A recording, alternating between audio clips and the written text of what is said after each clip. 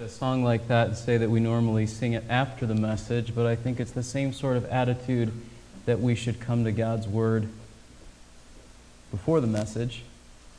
For the simple fact that when we see God's Word, Jesus is described as the Word, and so there's not as harsh a separation between the two things, coming to Christ, coming to His Word, as sometimes we would tend to think.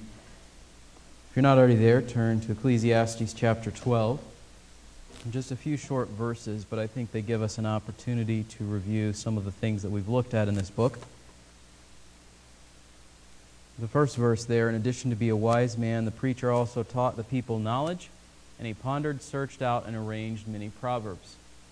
Again, this goes back to some of the things that we were discussing regarding chapter 1. There is this idea, perhaps, that Solomon, sure, said some of the things in the middle, but then a lot of the other comments were by a so-called frame narrator or just another, third party who sort of added his perspective. Either from the perspective of, well, Solomon kind of took an ungodly turn and I'm trying to correct it, or from the perspective of just someone coming along later and adding his 2 cents to what Solomon had said. And as I argued when we first started looking through this book, even if there is the possibility that Solomon frames it with different levels of sometimes speaking of himself in the first person, sometimes in the third person, I think we see some evidence of that in the book, it's still Solomon writing the book. And so I think it's important for us to remember that. It's not as though the whole part of the book has been, go your own way, here's man's wisdom, and then all of a sudden it's, now let's fix it, follow God and fear God. Solomon has spent a significant portion of this book dismantling. He's gone and said, here's the things that you say are important. Money, health, power, wisdom, whatever. And he sort of kicks the supports out from under them and says, and they won't keep you from death, and they won't secure happiness in this life, and they won't bring you fulfillment apart from God. And so when he sums it up in verses 13 and 14, he's not saying something different than he said earlier in the book. He's just bringing it all to a conclusion. There's further, I think, support for the idea that this was also Solomon who wrote. We saw from 1 Kings, we see from the book of Proverbs that he did write. He did compile a number of proverbs that we still have to this day. Verse 10, I think, is a good reminder for preachers and for all who would teach God's Word. The preacher sought to find delightful words and to write words of truth correctly. Those are the two challenges for someone who would speak God's Word to others. To say it in a way that connects with people and is memorable, and to not let that goal of being interesting and memorable become more important than being true. It's really easy to get one or the other, but not both. There are a fair number of preachers who are preaching accurately and are a chore to listen to. And Solomon, I think, has a slight rebuke here and says, it should be delightful words. One of the commentaries I was looking at said it this way. He could have said, a group of people is likely to succeed. How did he say it? A strand of 3 cords is not easily broken. Which one is more memorable? Which one is more thought-provoking? Which one gives you a picture? He could have said, if you chase after money, your life will fall apart and you won't be able to hang on to it. How did he put it? Seeking money is like striving after wind. That's really a good and a helpful picture of these sorts of things. But it's also important to be true. There are a fair number of preachers, Bible teachers, book authors who write stuff that's interesting, funny, engaging, easy to listen to or read,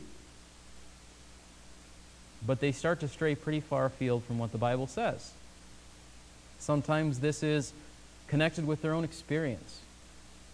You've been hurt in some relationship, and so Jesus becomes the one who is seeking to meet your needs of feeling left out. Or You feel like your life has been difficult. So Jesus is the one who comes alongside and says, you know what? People have oppressed you. I'm the one who frees you from oppression, not just spiritually, but politically. Or there's people who will say all manner of other things, and they say it in a really interesting way, but when you hold it up next to the Bible and you say, here's what they're saying, and here's what God says, you don't see the connection because it's not there. So as we look at God's Word, as we teach God's Word to one another, in the classroom setting, in service, or even just in our conversations with one another, we have opportunity to consider what God has said, try to speak it clearly, concisely, and memorably, to make sure that we're always saying what God has said. Two typical dangers with this. One is to do what Satan did. God said, don't eat from the tree because you will die. What did Satan say? You won't die. He took away from what God had said. What did the Pharisees do? They said, here's what God has said, let's add this and this and this. What did they do? They added to what God has said. Revelation is very clear. Whoever adds to the words of this book will be added. The warnings, the plagues, the curses of this book. Whoever takes away from them, his part will be taken away from the book of life. That should be a sober warning for us as we consider the truth of Scripture, to say exactly what it says. And that's a challenge, because we have to read it enough to think through and understand it, and we have to be willing to say it even when it convicts us. Which leads into verse 11. The words of wise men are like goads, and masters of these collections are like well-driven nails. They are given by one shepherd.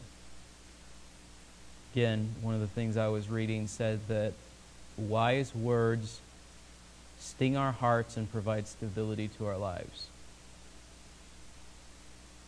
I was working out in the garden, and I stabbed myself with two different things. One was my cactus, and the other was a rose bush. God's Word is supposed to do that. Somebody says the truth from Scripture, and the Spirit convicts you, and you say, I have sinned. And if we never have that sting, that poke, that stirring up of our hearts, something's wrong. Wise words are like goads. Like the goad for the ox, they directed the right way. God's Word does the same thing for us. Here's the right way. There's a way that leads to destruction, and there's a way that leads to everlasting life. Follow the right path. And wise words, God's truth, keep pushing us along. We start to stray, and it's painful, but it pushes us back. And we need to be aware of that, experiencing that in our own lives, and using God's Word that way to other people. Not, man, he really got me good in the way that he just sort of phrased that and caught me off guard. Not that sort of a thing, but rather, here's what's true. And then we have to say, here's what God said. I need to follow it. Stability, this idea of well-driven nails. You ever tried to hang something up and then it fell right off the wall again? Sometimes the drywall cracked or the hole got too big that the nail was in. Sometimes you were supposed to be putting it into a stud and you missed it entirely. God's Word provides stability to our lives. How do we know what's honoring to God? How do we stand secure when everything seems to be in disarray and chaos because of things beyond our control? The only thing that provides that sort of stability is knowing God's Word. What's the source of it? And this is really an important point. The source of it, they are given by one shepherd.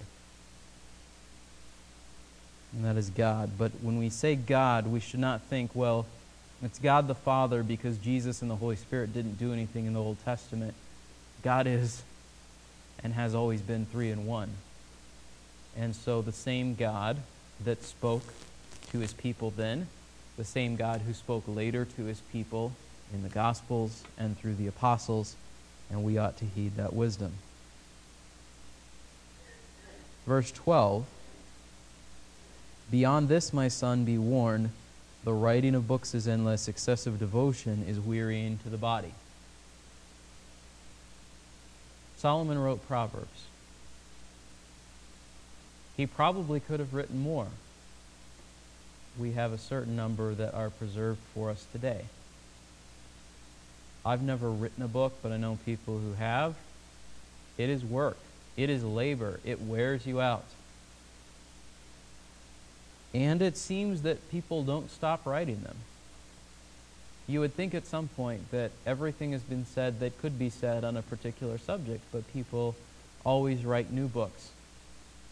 There's a challenge for someone who's interested in books, even from the perspective of sometimes just you like how they look on the shelf.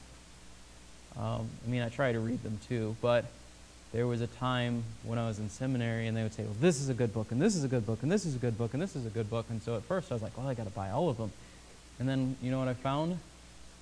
I didn't use most of them. So then I became more selective about which books that I bought.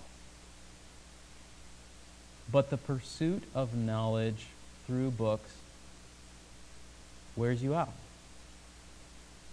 It wears you out because at some point, especially the further removed they are from Scripture, the more work you have to do to get back to specifically what God has said. So perhaps the most practical books for a Christian in terms of spiritual growth are those that are saturated with Scripture. It's not to say we can't read other books. There are, other things that we could perhaps be interested in. Maybe you like Westerns or mystery or science fiction or those sorts of things. And assuming those things meet godly criteria of moral tone and all those sorts of things, then sure, go ahead and read them. But you can never read everything there is in the whole world. You can never have every book that there has been written.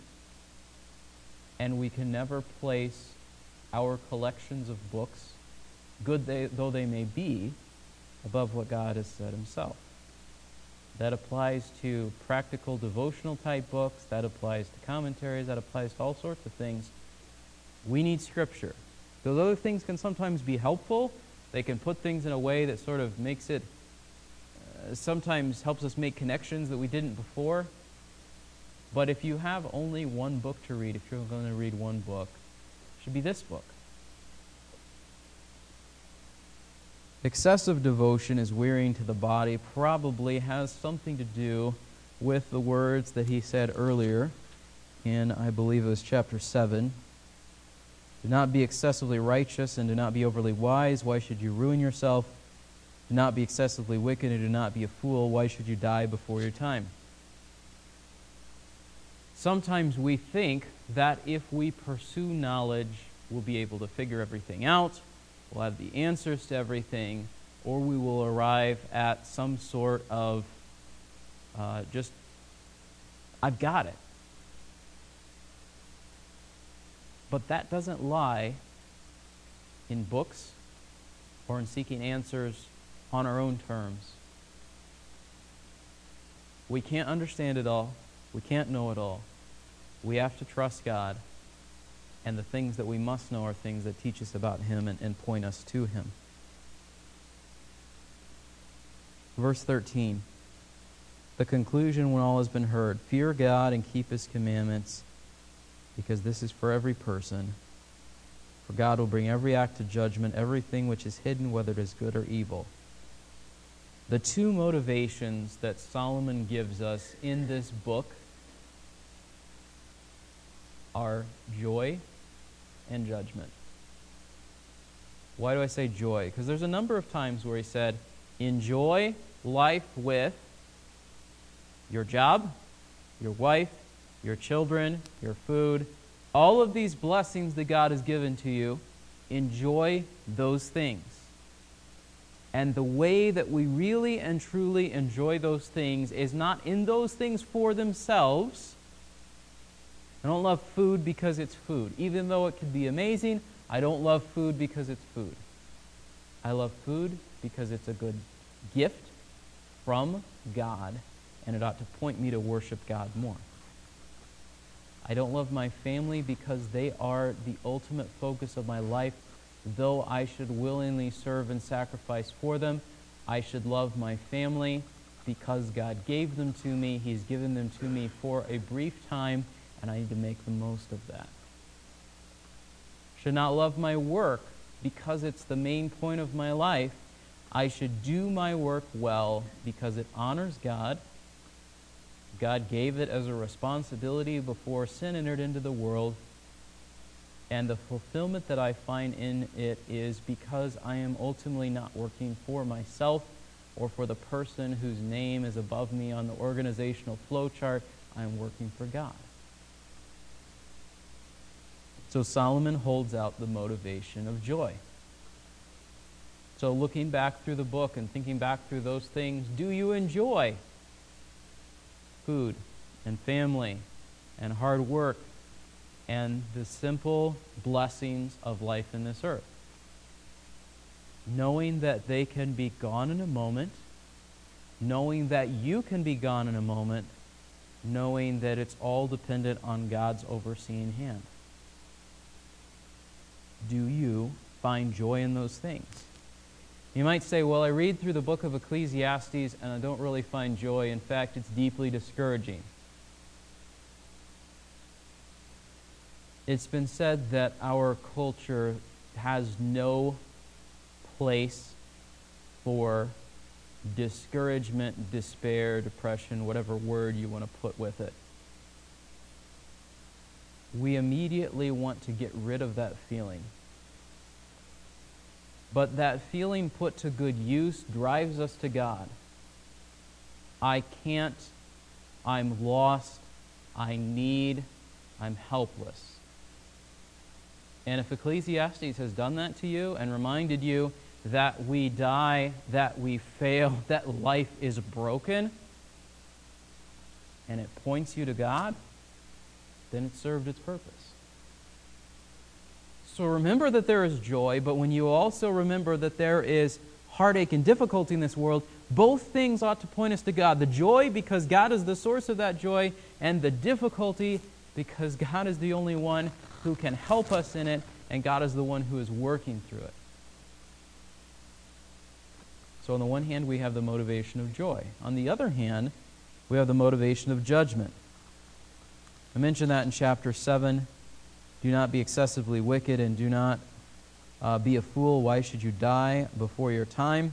All of these examples of the wicked person who, there are exceptions, but there is a general trend that the wicked one finds punishment.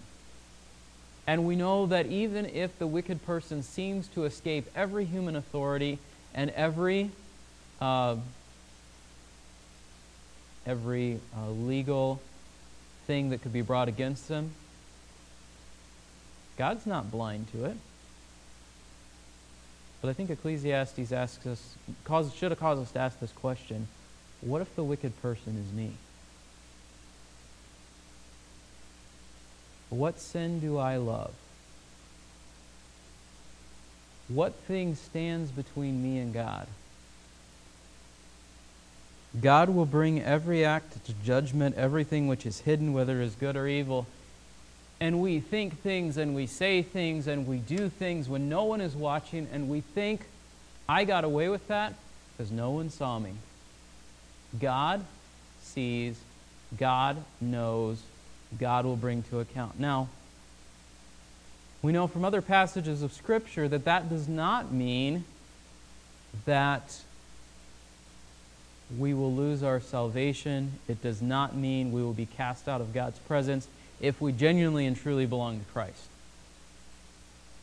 But it does seem that there is a sense of shame, for example, in 1 Corinthians 3, for those who took the gospel and built upon it with wrong motives and in a not God-honoring way. Can God use people to accomplish His purpose who are not perfect? Yes. I think Balaam's donkey illustrates that for us very well. I think the fact that God used people who had flaws, like David, like Solomon, like all of these others, God can use people who are imperfect. Sometimes I think we feel like if I'm going to heaven, it doesn't matter what I do because Jesus has kind of paid for it anyway, and no one will ever find out, and, just thoughts along those sorts of lines. You say, I would never think that. I don't think we'd ever say it out loud, but I think the thought sometimes crosses our mind. And without denying the redemption, the forgiveness, the hope that we have in Christ, I think it is important for us to remember we see phrases like this in the New Testament. It is high time for judgment to begin, and if the righteous will barely escape, what hope is there for the godless and the sinner? So, there is a sense at which we should see a phrase like this, God will bring every act to judgment, and say, I ought to examine my life and say, what is there that does not honor God? I think we could legitimately say that it is a higher motivation to be driven by joy. But at the very least, we ought to be motivated by the fact of God's judgment. I think the parallel holds true in a family context. You should do what your parents ask you to do that honors God because they will be pleased, you will be pleased, God will be pleased. But if you don't do it for that reason, do it because there's consequences that follow if you don't. That's the sort of thing that I think Solomon is holding out to us here on this. And what does it mean to fear God? Again, sometimes we look at that phrase, fear God, and we immediately say, well, fear doesn't mean actually fear. It means just have respect for. There's a lot of examples in the Bible where people genuinely and rightly came before God's presence fearfully. He is a God who loves His people, but He's also God. We can come boldly, but not irreverently. We can come freely, but not flippantly. We can come before Him, but we must never forget who He is and who we are. We must fear God. And if we really, truly fear God, that leads to obedience. If I had to say what song in the hymnal sums up the Christian life, I wouldn't want to sing it every week because it would become repetitive, but Trust and Obey probably covers it pretty well. Know God, believe what He said. He's spoken, He's given us His word, believe it. If you really believe it, then you will obey it. Jesus said, if you love me, you'll keep my commandments. I thought it was trust. Love and trust are very closely connected. Knowing God, fearing Him, loving Him are all wrapped up with each other, and it produces obedience. And if there's not obedience, then there is a flaw in our love, trust, and knowledge of God. And if there is obedience, but not a devotion and a love, sometimes we need to ask ourselves, why don't I have that passion for God? And there's various possible answers. Sometimes it's sin clouding that joy. Sometimes it is never having repented of sin, and so we outwardly try to conform to what God has said, but we don't really know Him.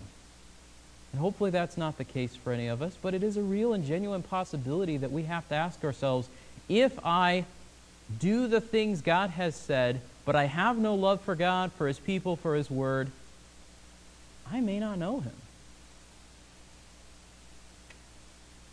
Solomon wraps up his book, and he says, fear God and obey His commandments. Earlier, he's held out the motivation of joy. Now he holds out the motivation of judgment. Those things together ought to remind us of the path of wisdom.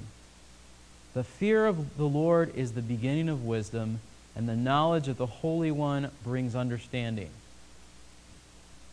Do you have the fear of the Lord? Do you possess the knowledge of the Holy One, not in an intellectual sort of sense, but in a real personal relationship that is progressing, that is increasing? That means when you face sin, you think about God. When you face good, you thank God for that good. whatever comes up in your life, you look to God because He is your God, and you know Him, and you are following Him. So do you fear God, and do you keep His commandments? It's not enough to do one without the other. Are both true in your life? If so, then you are walking on the course of wisdom that Solomon sets out that will not fix every problem in life. He doesn't answer all the questions he raises in the books, but he does say, look to God. He doesn't say everything is going to turn out with a sort of fairy tale kind of ending, because in a world that is plagued by sin, there's a whole lot of Romans 8 creation groaning, and not a whole lot of everything is exactly perfect the way it was in the Garden of Eden. There are glimpses of that, the joys that he mentions, but there's a lot of brokenness and heartache. But even in the midst of all those things, we look to God. Instead of being caught up by a pursuit of knowledge or a pursuit of riches or a pursuit of pleasure or all of the things that we often set up as idols in God's place, Solomon says, fear God and obey Him. So are you doing those two things? You can't do it apart from God's help. You don't have God's help unless you've believed in His Son. John 3 says that very clearly. God sent His Son as the only way of eternal life. The one who does not believe in the Son is already condemned. God doesn't have to do anything more to ensure the judgment of those who have rejected His Son, because they are already condemned by having rejected Christ. So the starting point for doing what Solomon is talking about here is turning to Jesus. And hopefully all of us in this room have done that. Turned from our sin, said, I am done living for me. I'm going to follow and fear God. I am done doing what I want. I'm going to obey God's commandments. If that is true in our life, we're on this course of wisdom. We're living the way that Solomon advises us to. And by God's grace, we will avoid a lot of the foolish mistakes that Solomon himself committed. He can be the wisest man on earth and still make a lot of foolish choices. And if he could do it, we can too. And so by God's grace, may we fear God, keep His commandments, fulfill the fundamental thing for which God made us to do, to bring Him glory, so that we can stand confidently before Him in the judgment, and until that day live in the joy that He holds out before us in this life. Let's pray. Lord, we thank You for this opportunity to look at Your Word together. I pray that You would help us to live it out. It's easy for us to think about it maybe right here and right now, and then not really think about it 2 hours from now or 2 days from now or 2 months from now. Lord, help Your truth sink into our hearts so that it affects our lives. I pray that all of us here tonight really know You in the way that Solomon is talking about, that we fear You and that we keep Your commandments, because that is what You created us to do. We pray these things in Christ's name. Amen.